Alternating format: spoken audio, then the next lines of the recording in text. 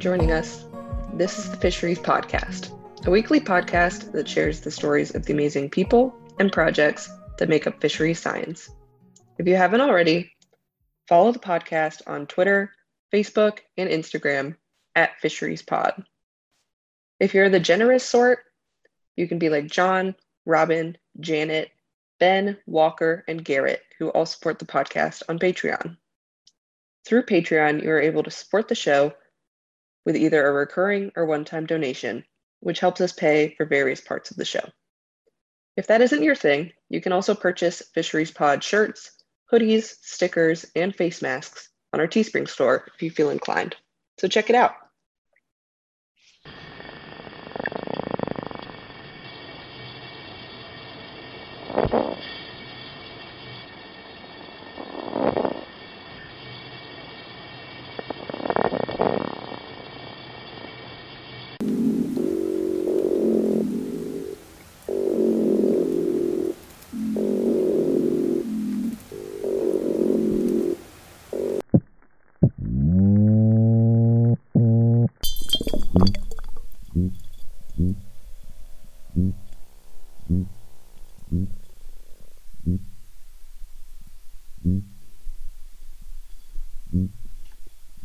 Those were the sounds of a growling streaked gurnard, a chorus of freshwater drum, a bocone toadfish, and a drumming red piranha, graciously provided by today's guest, Audrey Looby. Audrey is a PhD student in the UF Fisheries and Aquatic Sciences Department and at the Nature Coast Biological Station under Doctors Charlie Martin and Laura Reynolds. Her dissertation is titled From Global to Local: Fish Sound Production and Coastal Soundscape Ecology, and includes projects on Gulf toadfish calling, intertidal soundscapes of a living in a hardened shoreline, and community-level impacts of anthropogenic noise pollution. She earned her master's at the University of Florida, studying the effects of submerged aquatic vegetation restoration on fish habitat use. Prior to that, she worked as a research assistant at the Smithsonian Marine Station on projects in Florida and Belize, and conducted research in the kelp forests around Catalina Island during her undergrad at the University of Southern California. In addition, she has compiled a comprehensive inventory of fish species that have been shown to produce sound. She has been working with an international group of collaborators to create the Fish Sounds website to present her inventory along with recordings of fish sounds donated by researchers. Her review article on the project was recently accepted to reviews in Fish Biology and Fisheries and will be out sometime later this year.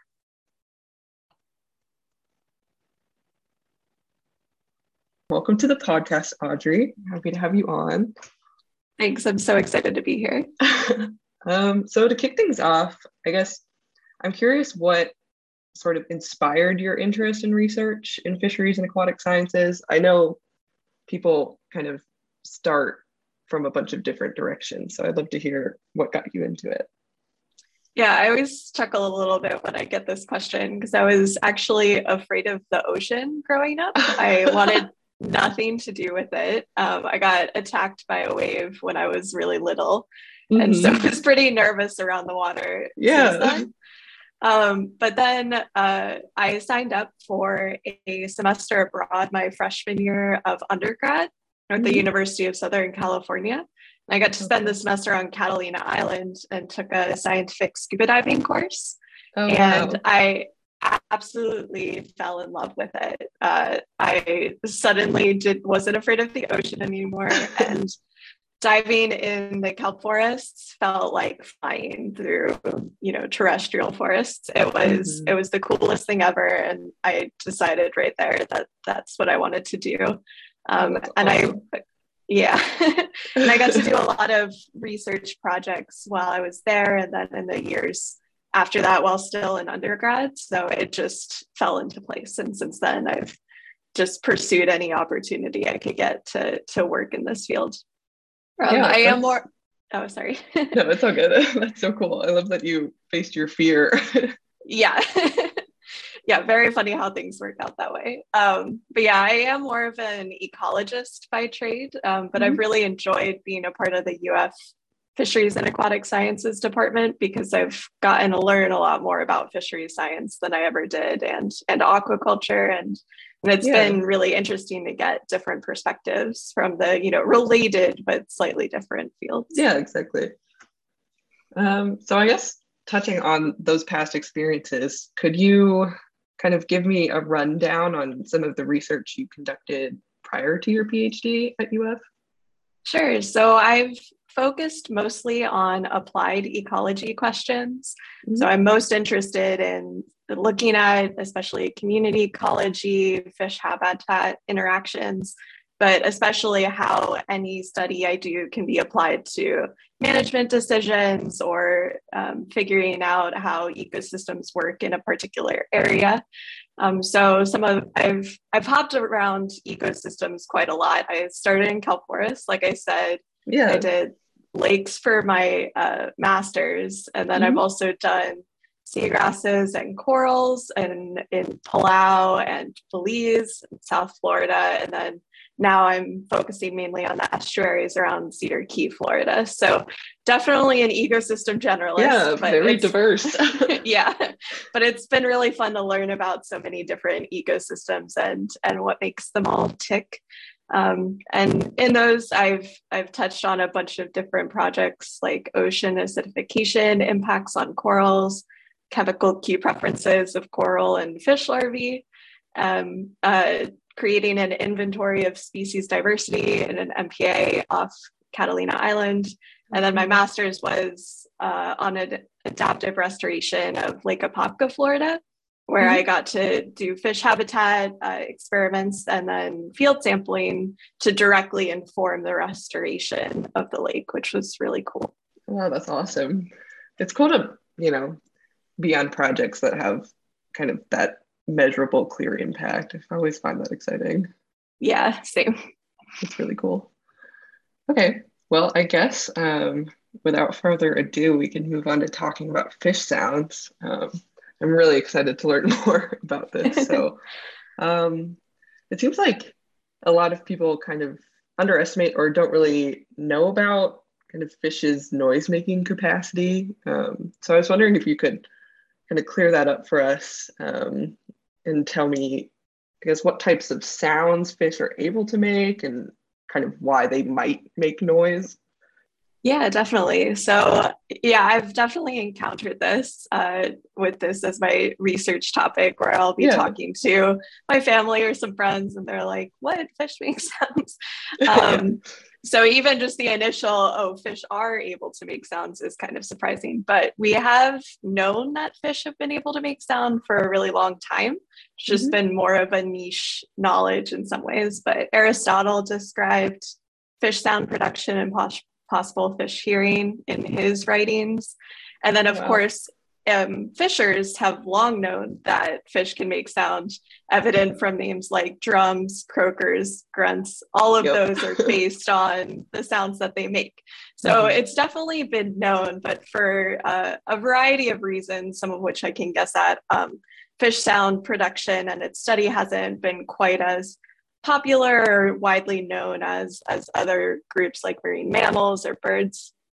Some of this might have to do with fish sounds are fairly quiet and also low frequency and kind of rare. So they're a lot harder to detect than something like a humpback whale song.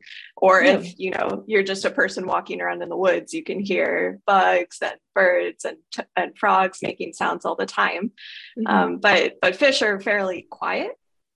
And then also there are a lot of fish species out there. So there's Fish Base has it at about 34,000 species of fish. And so that's a lot of species to describe their sounds of when they're hard to study initially anyway. Compare that with marine mammals where it's like just over 200 species. Yeah, there's not that many of them. That's a great point. There's just such a diversity of fish. So it's like, how could you listen to all of them? Right. But yeah, so first off, fish can make sound. And there are sort of two main categories of sound that get talked about. We The terminology for this goes back and forth a lot, but we call them active and passive sounds.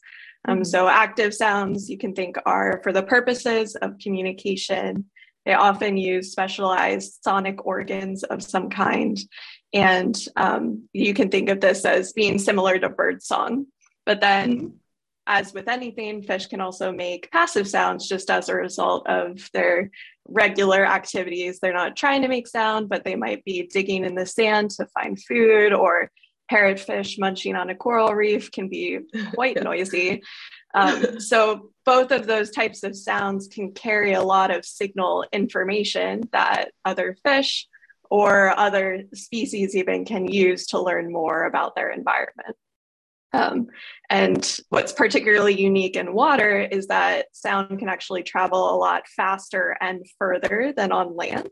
And it's not restricted as much as other types of cues. Like if you picture visual cues, a lot of places in the ocean are really murky, or, you know, night happens and you suddenly lose your ability to use that sense. Or if you're talking about chemical cues, those can go really far with ocean currents, but they're fairly slow moving and depend on water currents for transport, where sound can move in all directions with very little limited impediments to its travel. So it's a really valuable sensory mechanism for fish, for example, to take advantage of. That's so cool. I guess, it's, I think maybe hard for people to get past what our senses are telling us. And, you know, when a person's underwater, we don't hear anything. Right, exactly. So this is one thing I always think is fun. If, you know, any of your listeners, or you have been snorkeling or scuba diving, you hear a crackling in the water. It took me a couple of years to figure this out, but those are actually all snapping shrimp making sounds. It's not just your ears doing something wacky to create the static. It's actually a whole bunch of little invertebrates making all of those sounds. That's awesome. So but it's hard to know that, and our hearing is certainly a lot more limited compared to our sight. But there are, if you think of it, comparing it to, you know, how birds use sound, then maybe it becomes a bit more intuitive why fish would as well. Yeah, that makes sense. And then I guess another piece of that question, is there, I guess, like a set of reasons why fish tend to make sound, or there like certain times where they'll make certain sounds? Sure. So one of the coolest things about fish as a group of sound producing animals is they're characterized by their variety. They have the largest group of sonic organs, like mechanisms for making sound. And they have a paper just came out recently that showed that they've evolved sound production possibly as much as 33 different times. Oh, wow. And there's also secondary loss of sound production. So some fish may, in their ancestors may have evolved the ability to use sound, but then they lose it for some reason. So there's no consistent, all fish make sound this way. We can predict it evolutionarily. It's very, very diverse. But if you're talking species to species, fish use sound for most, if not all, of the reasons you could think of. Some of the loudest sounds get produced for reproduction. So fish will form large calling aggregations where a bunch of the males usually will get together and sing to advertise their presence, either to other males to create a spawning aggregation, or, you know, to get the females to come stop by and visit them. You can also have fish who, when they're in distress, they'll make sounds to try to scare away whatever's bothering them. So if you're ever fishing around the Gulf of Mexico and happen to catch a pigfish, they're called pigfish because they make pig sounds. And their sounds that they're making is because they're distressed and annoyed at being caught by someone fishing. And so they'll also make those sounds underwater if something else is bothering them. You can also have, fish trying to defend their territory. And they'll use sounds to try to scare off other competitors. This is particularly prevalent in the damselfish, some of my favorite fish to encounter on the reef, because they'll attack anything that gets in their territory, and they'll make clicking sounds to help scare off whatever's bothering them or trying to encroach on their territory. And you can even have, so in the seahorses, this is fairly common, but you can have competitive feeding sounds where they'll make clicking sounds when they're eating with others of their species, but not if they're eating alone. So it's sort of to mark like, hey, this is my food, I'm eating so here. Interesting. Or it could also be to advertise to others like, hey, there's food over here. So it's sometimes figuring out the exact reason why fish are behaving a certain way can be a little complicated. For sure. But it's usually thought to be competitive in those cases. That's so neat. So a wide variety of options. That's awesome. I guess I didn't really kind of know sort of the evolutionary scale at which sound production was popping up in fishes. So that's really awesome. So just to add on to that too, there are usually how fish evolve the ability to use sound is through what's called exaptation. So it's not necessarily that they'll evolve an organ specifically for sound on its own. Usually it's related to some other type of mechanism. So fish usually produce sounds for communication through two mechanisms: stridulation, which is rubbing calcium structures of some kind against each other. So this is particularly prominent if you have teeth as a fish to eat other things. And so you can just click them together and then now you have a sound producing mechanism. And then they can also use their swim bladder, which they've evolved, for other reasons, possibly like buoyancy, or also to help with hearing. And then they may also eventually evolve their ability to use their swim bladder to amplify any of the sounds that they're producing. So it's usually they're taking advantage of structures that they might already have and then using it for another purpose. Yeah, that's so cool. I mean, I guess, they've got like that built-in residence chamber almost. Exactly. So it can really help change how their sounds are being produced, amplify it, or change the frequency. Very cool. And then I guess taking sort of a step back to look at research on fish sounds kind of in general, like what's the current state of our knowledge? Or I guess, how much has this been investigated over the years? So I find it very interesting how a lot of these studies started. So actually the US Navy was one of the first main investors into documenting and cataloging fish sounds. And this is because they wanted to be able to listen passively to other submarines in the water. But then when they put out their hydrophones to listen, they heard all of this other racket there's all this static. There was the snapping shrimp, then there were all these weird fish sounds, and what do those mean? Or what do ship sound or submarine sounds even sound like? So they put a lot of effort into cataloging, testing, doing systematic surveys of fish species to identify their sounds in order to help them in their naval activities. To sort of comb through that noise. I guess I never thought about that. It would be kind of like putting a microphone in a rock concert or something and trying to find one noise.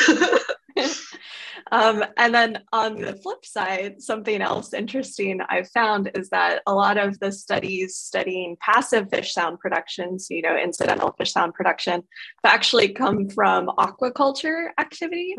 So you can, if you listen, you can't necessarily see the fish that you're feeding all the time or when they stop feeding. But you could use sound in order to detect, how much they're eating, and by listening to their chewing sounds, and then when they stop, so that you can optimize the amount of food that you're putting into a system. So actually, there are a lot of studies out of Japan and also the Soviet Union, Had a Wow. lot of studies about passive fish sound production, which was, sometimes gets ignored by the field a little bit. Mhm. But there's a lot of other applications for listening to passive sounds as well. Yeah, Um, that's so interesting. I guess I would not have expected that it came from mostly aquaculture, but that's a really clever way to kind of know what the fish are doing. Yeah, exactly. So a lot of the study of fish sound production has come from a more ecological curiosity, but also Mhm. very much an applied focus of Yeah. how can we use listening to sounds to learn more about what's going on for various Mhm. application purposes. So now a lot of the focus is actually on fisheries management, trying Yeah. to apply sound, especially to find spawning aggregations, Mhm. or also to detect the spread of invasive species. So if you have an invasive species that makes sound, then Oh. you can passively listen to them, and you can sample a lot quicker or possibly over a lot wider spread or for a longer period of time than just trying to go out and catch the fish Mhm. itself. Yeah, that So makes a lot of there's sense. I guess it, mhm. removes that having to look and find that big challenge of that. So that's really Right. So cool. it's the field has been driven a lot by those applied questions as well, which was part of what interested me in the field so much. But with all of the work that's been done, decades of research, there's still so much we don't know. Yeah. Um, so that's the other exciting part is there are whole fish families that have never been examined to see whether they produce sound or not, Neat. um, or regions where there's been very little work done on studying what the sounds are like in that particular area. So Yeah. there's so much more to learn in this field that we're still barely scratching the surface. Oh, that's so cool. It's like exciting to know that there's so much out there that we just don't know yet. Yeah, exactly. The excitement of discovery. Yeah. We can move on to specifically discussing the Fish Sounds website. So could you just describe sort of what the process of assembling that website has been like and what you've learned and kind of the impact you expect it to have? So when I first started my master's at the University of Florida, I Mhm. knew that I wanted to study sounds underwater, but wasn't able to find funding to study it right away. So I was Yeah. poking around for a possible side project I could do while focusing on my master's, which was on something completely unrelated. Yeah. And so I just clicked around on the internet, was like, hey, what fish make sounds in Cedar Key or the Gulf of Mexico? Mhm. And there were no lists. There were no comprehensive lists of what fish made sound. Uh, Um, and so what it turns out that there have been a lot of cataloging efforts of fish sounds over the years, but because there are so many fish, they've all been yeah. focused on a particular taxa or a particular region. So if you're lucky enough to be focusing on that taxa or region, then there are probably or there might be catalogs out there for you. But if Yeah. you're not in one of those regions, then there's nothing out there and you have to sort of piecemeal pull it together yourself from the literature. Mhm. And then there was also this number floating around in the literature that there were 800 species of fish known to make sound. And when you trace back where that number came from, it came from the work of Ingrid Katz while she was working on her PhD. And she actually compiled a comprehensive global inventory, but was never able to publish it. So Oh. this number was out there, and she had done all of this work, but the list itself wasn't available. So I reached out to a friend that I Mhm. had met who worked in a bioacoustics lab here in Cox. Was like, hey, am I interpreting this giant gap in the literature correctly? Making sure that there wasn't some list of fish that make sound out there. So I didn't just jump headfirst into something that had already been done. And Yeah. he was like, no, this has been something the field has been calling for decades. And just no one has been able to sit down and go through the process of actually compiling it. So I put together a systematized review framework where it's sort of like a systematic review where you treat it like a scientific process. You have clearly outlined methods of what you did and didn't do, the biases associated with it. And then in contrast to systematic reviews, I was the sole reviewer. Usually you have multiple people to sort of confirm that the results are correct. So that was one big difference. But because I had this whole method laid out, I thought it would be feasible to do. And if it turned out that I was taking on way too much, then I set it up so that I could jump out of the project at a certain time and still have a complete inventory of something like marine subtropical species. Gotcha. But this led me to surveying almost 3,000 references, including books, reports, journal articles, and my favorite, a music album from the year 1952. And published by the Smithsonian on fish sounds, my favorite reference. Awesome. But so I surveyed any reference I could find from the year 1874, which was sort of when the field became a scientific focus, up to the year 2020. And I also looked at different languages. So this included, I surveyed literature from 11 different languages to try to subvert all of English bias that can come into the literature. Awesome. And led me to finding all of those exciting studies from the Soviet Union and Japan about passive fish sounds. So it worked out really well. But from that giant initial survey, I found 834 references that had a published examination of a fish species for sound production, and independent reporting. So they weren't just citing someone else's work, and that they identified the fish to the species level. Because a lot of times they're like, we're pretty sure this is in the drum family, but we're not really sure what species it is. So I didn't count those. But from those, I found 1,185 fish species that have been examined for sound production up until 2020, and 989 species that were shown to make active sounds.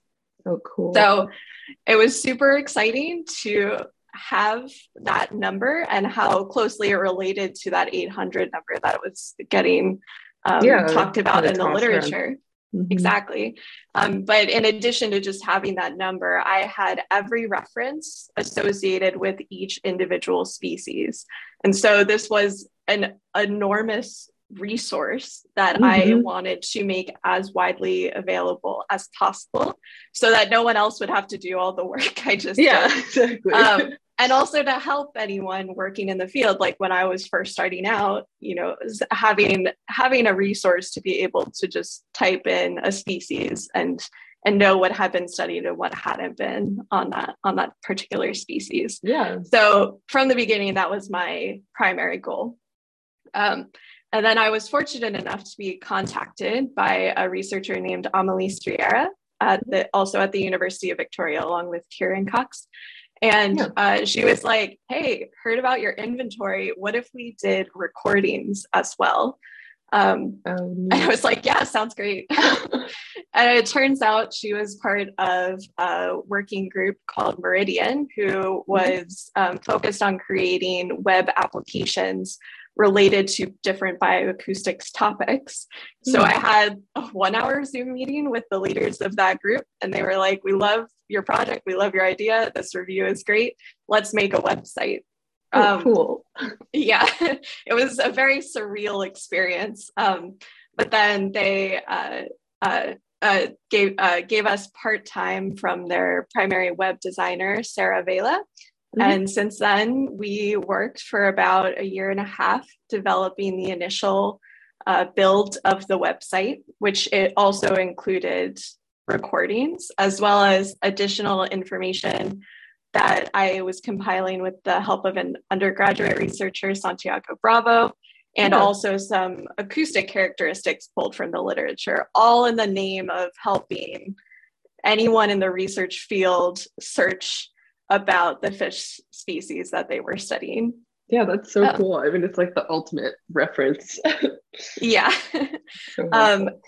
and yeah, so that's sort of how the project came about. I was very fortunate the whole way to have such amazing collaborators to sort of guide me along this process. And Yeah, so now the version 1 of the website is live at fishsounds.net.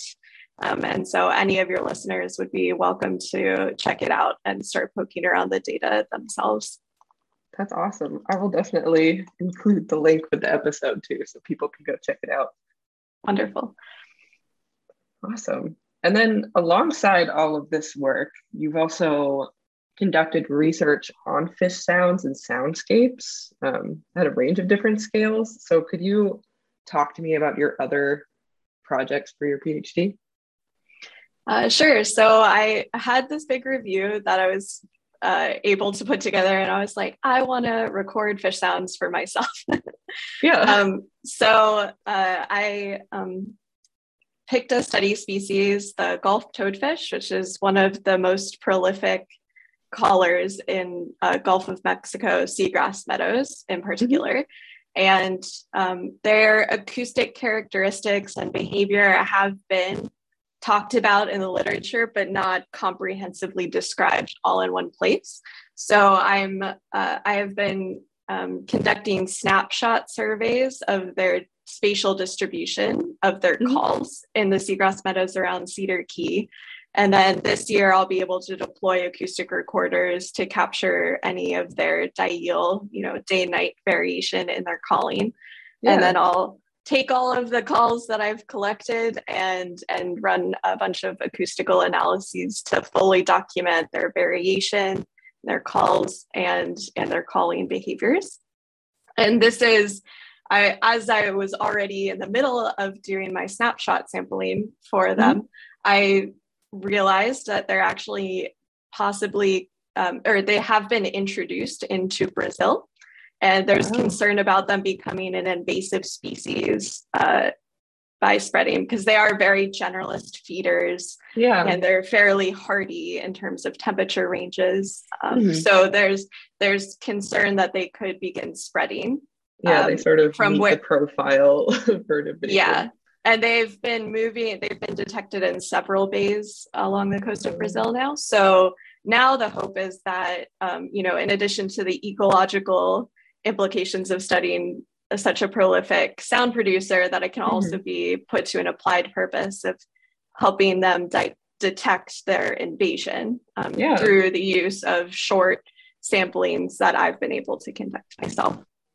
So that's one example of a fish study, but I've also been looking at the intertidal soundscapes of a living shoreline versus a hardened shoreline to see if the restoration changed the soundscape, or even just what those intertidal soundscapes sound like, as they've been very limited in being studied. As with a lot of other underwater ecosystems, there's just so much more to discover. And then also this year, I'll be delving more into the idea of the impacts of human-made noise onto underwater ecosystems. So there's continuously growing evidence that human-made noise coming from shipping, construction, sonar, anything that humans make can be negatively impacting not just marine mammals, but also fish, invertebrates, even marine plants. But oh wow, I didn't know about the plants. That's so interesting. Yeah, that was a recent paper. It changed their physiology in a way that could have impacted their ability to their fitness to survive, which was very interesting to read about for sure. Yeah. But there's just been one study on them so far because it's such a new topic. But there's growing concern that we might need to start considering regulations of human-made noise more seriously and in a more comprehensive way, but we don't have the data to necessarily describe how much it is impacting underwater ecosystems. So I, along with some of my collaborators, are hoping to do a multi-ecosystem study to look at how habitat structure can dampen noise transmission. So if you have more dense habitat structure like seagrass or kelp, then maybe sound won't be able to travel as far into those habitats, and you'll have fish communities that are more prevalent in sound producers or more specialized fish that are able to hear more with more specialized systems. So that's the exciting field work I'll be taking on this year, and hope to find out more about the community level impacts of human-made sound. That's so interesting. Man, I'll be excited to see what you guys find with that. I guess, it makes total sense though that for, all the species who are so reliant on sounds, I guess humans don't realize how loud we actually are. Yeah, exactly. So the human-made sound can impact organisms through direct damage, which is some of the more, exciting news stories you'll see about like marine mammals. But it's probably far more likely that it's more of a chronic pollutant, and it'll cause increases to stress or changes in behavior that just like slightly modify the fish enough that it could be hurting, or other organisms, that it could be hurting their ability to reproduce or survive. And then, as you touched on, there's also the idea of masking. So if you're picture yourself in a really loud restaurant, it can be really hard to hear the people you're sitting with, pre-COVID, of course. Exactly. Back in time. Right. But with fish or other organisms that hear, it's the same problem where suddenly you might not be able to advertise reproduction to as great a distance or to as many fish because of just the loud noise all around you. Yeah, that makes sense. In addition to your research, you're very busy. You've also been involved in diversity, equity, and inclusion efforts at NCBS. So could you, I guess, kind of describe how you've been leading that initiative there? Sure. So 2 summers ago, it was the start of COVID, and there were also the George Floyd protests going on all around the country and the world.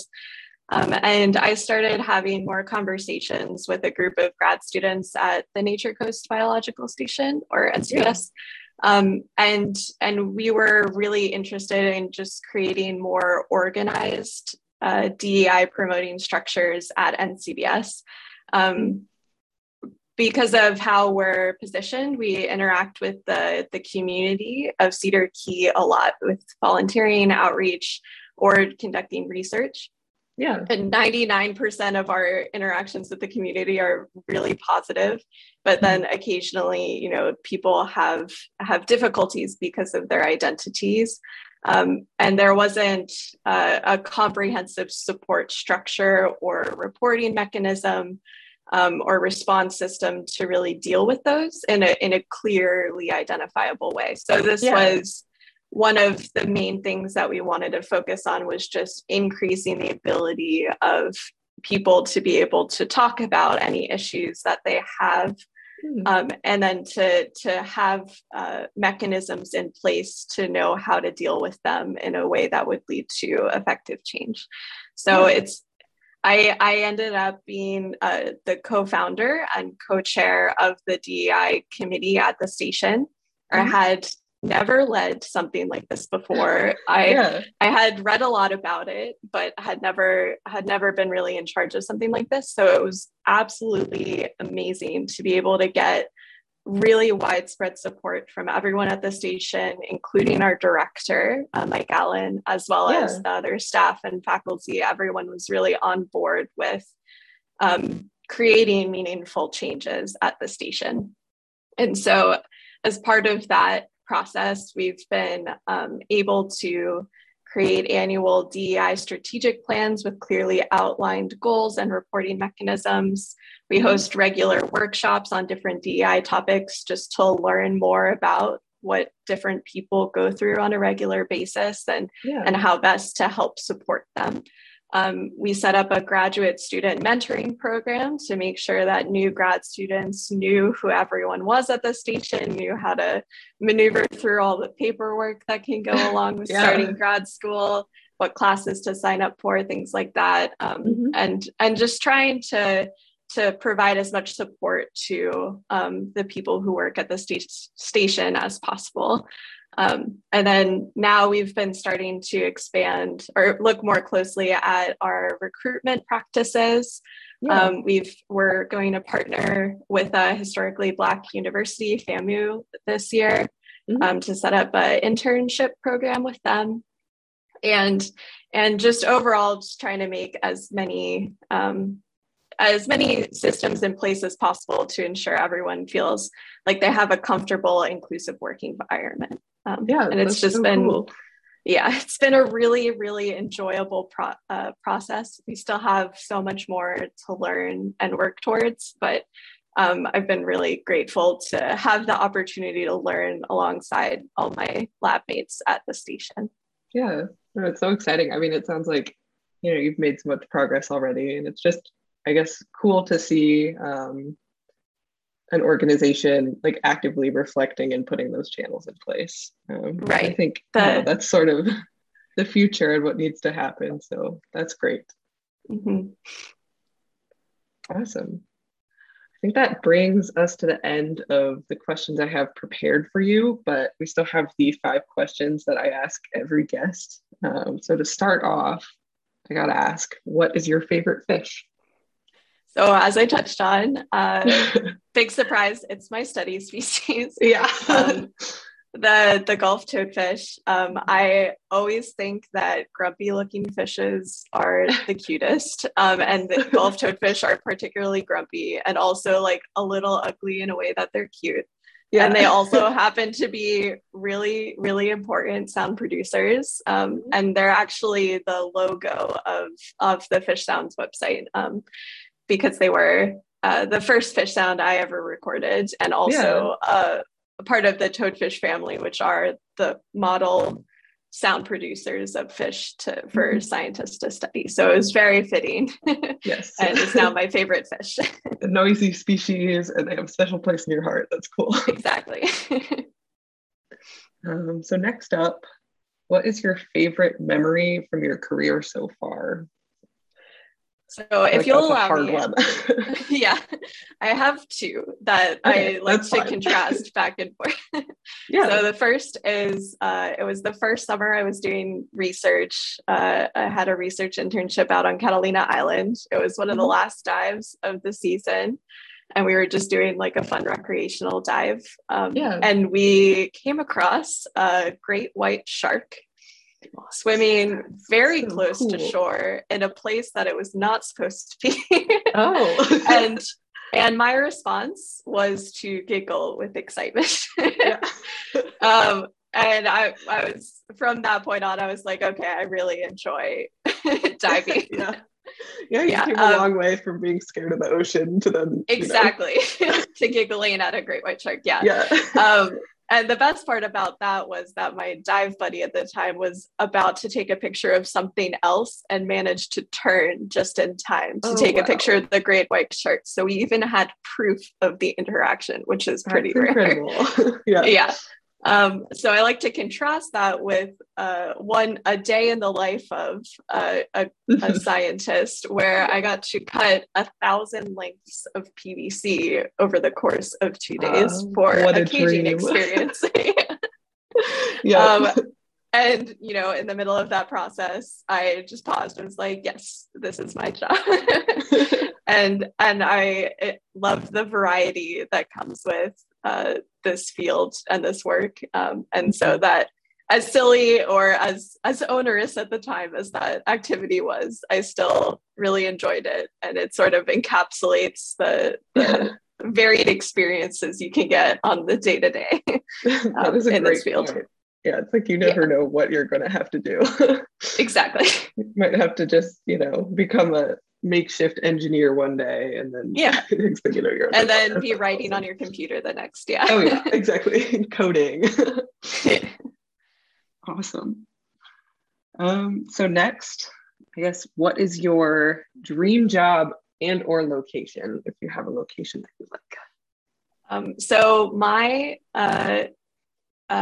one of my hobbies is language learning.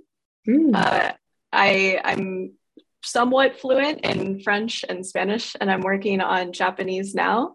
Oh, cool. And I've always wanted to work, at least temporarily, in a place where English is not the dominant language. Yeah. It would be incredibly challenging, but very fun for me as someone who really loves languages and communicating to people in their own native languages, that it would just be a dream job for sure to be able to work somewhere where I could operate in that space. Yeah, that's incredible. I mean, you definitely get that immersion, but I'm sure it must be challenging to, kind of take on science in a different language. Right. Because I know the language used in science can almost bar people from participating when there's exactly a lot of jargon and that sort of thing. Yeah, a big challenge in science, and one that I'm very interested in continuing to learn more about. Yeah, but that's awesome. And I mean, maybe you can sort of help other people bridge that if you go through it yourself. Right. So yeah, exactly. I increase my own understanding of it. Yeah. Okay, so next up, if money was not an issue, and you could kind of do whatever, what is one project that you'd like to work on? So I didn't touch on this yet, but there's actually two modes of hearing for fish. One is acoustic pressure, which is what we primarily detect with hydrophones. That relates to frequency and sort of how humans hear sound, but they can also hear with particle motion. And it's actually their primary form of hearing. It's a little complicated to explain the difference, but if you think of us briefly, if you think of a sound wave, acoustic pressure is talking about the movement of the wave itself as it passes through particles.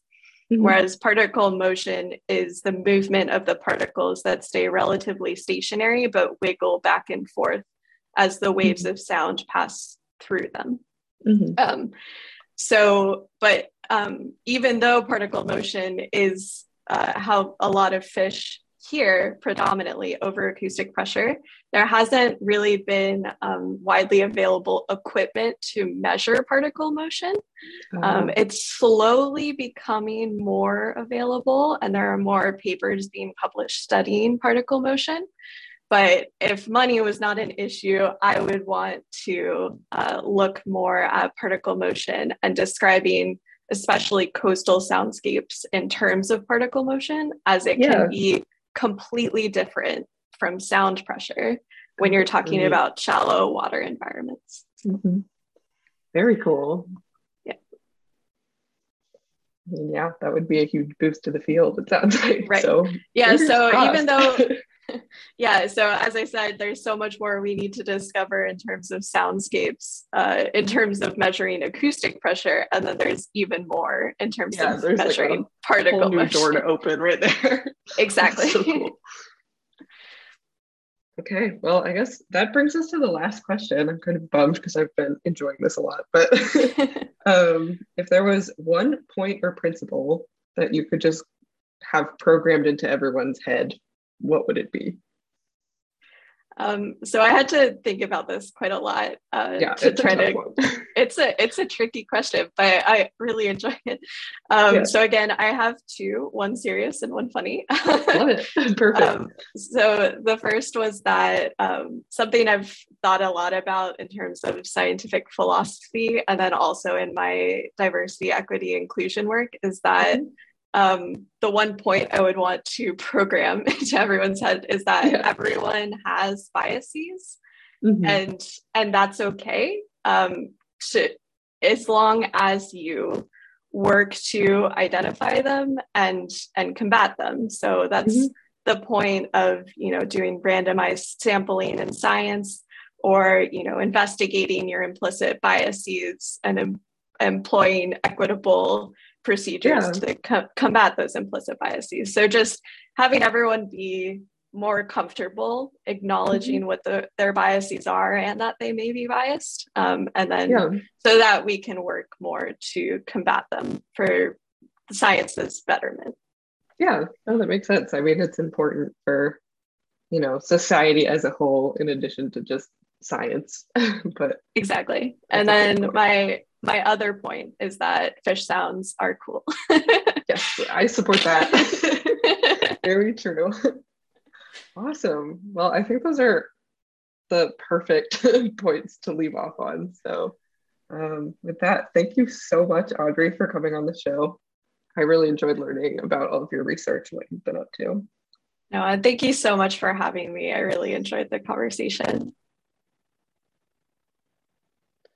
If you want to find out more or get a hold of Audrey, you can reach her by email at alooby, that's ALOOBY, @ufl.edu.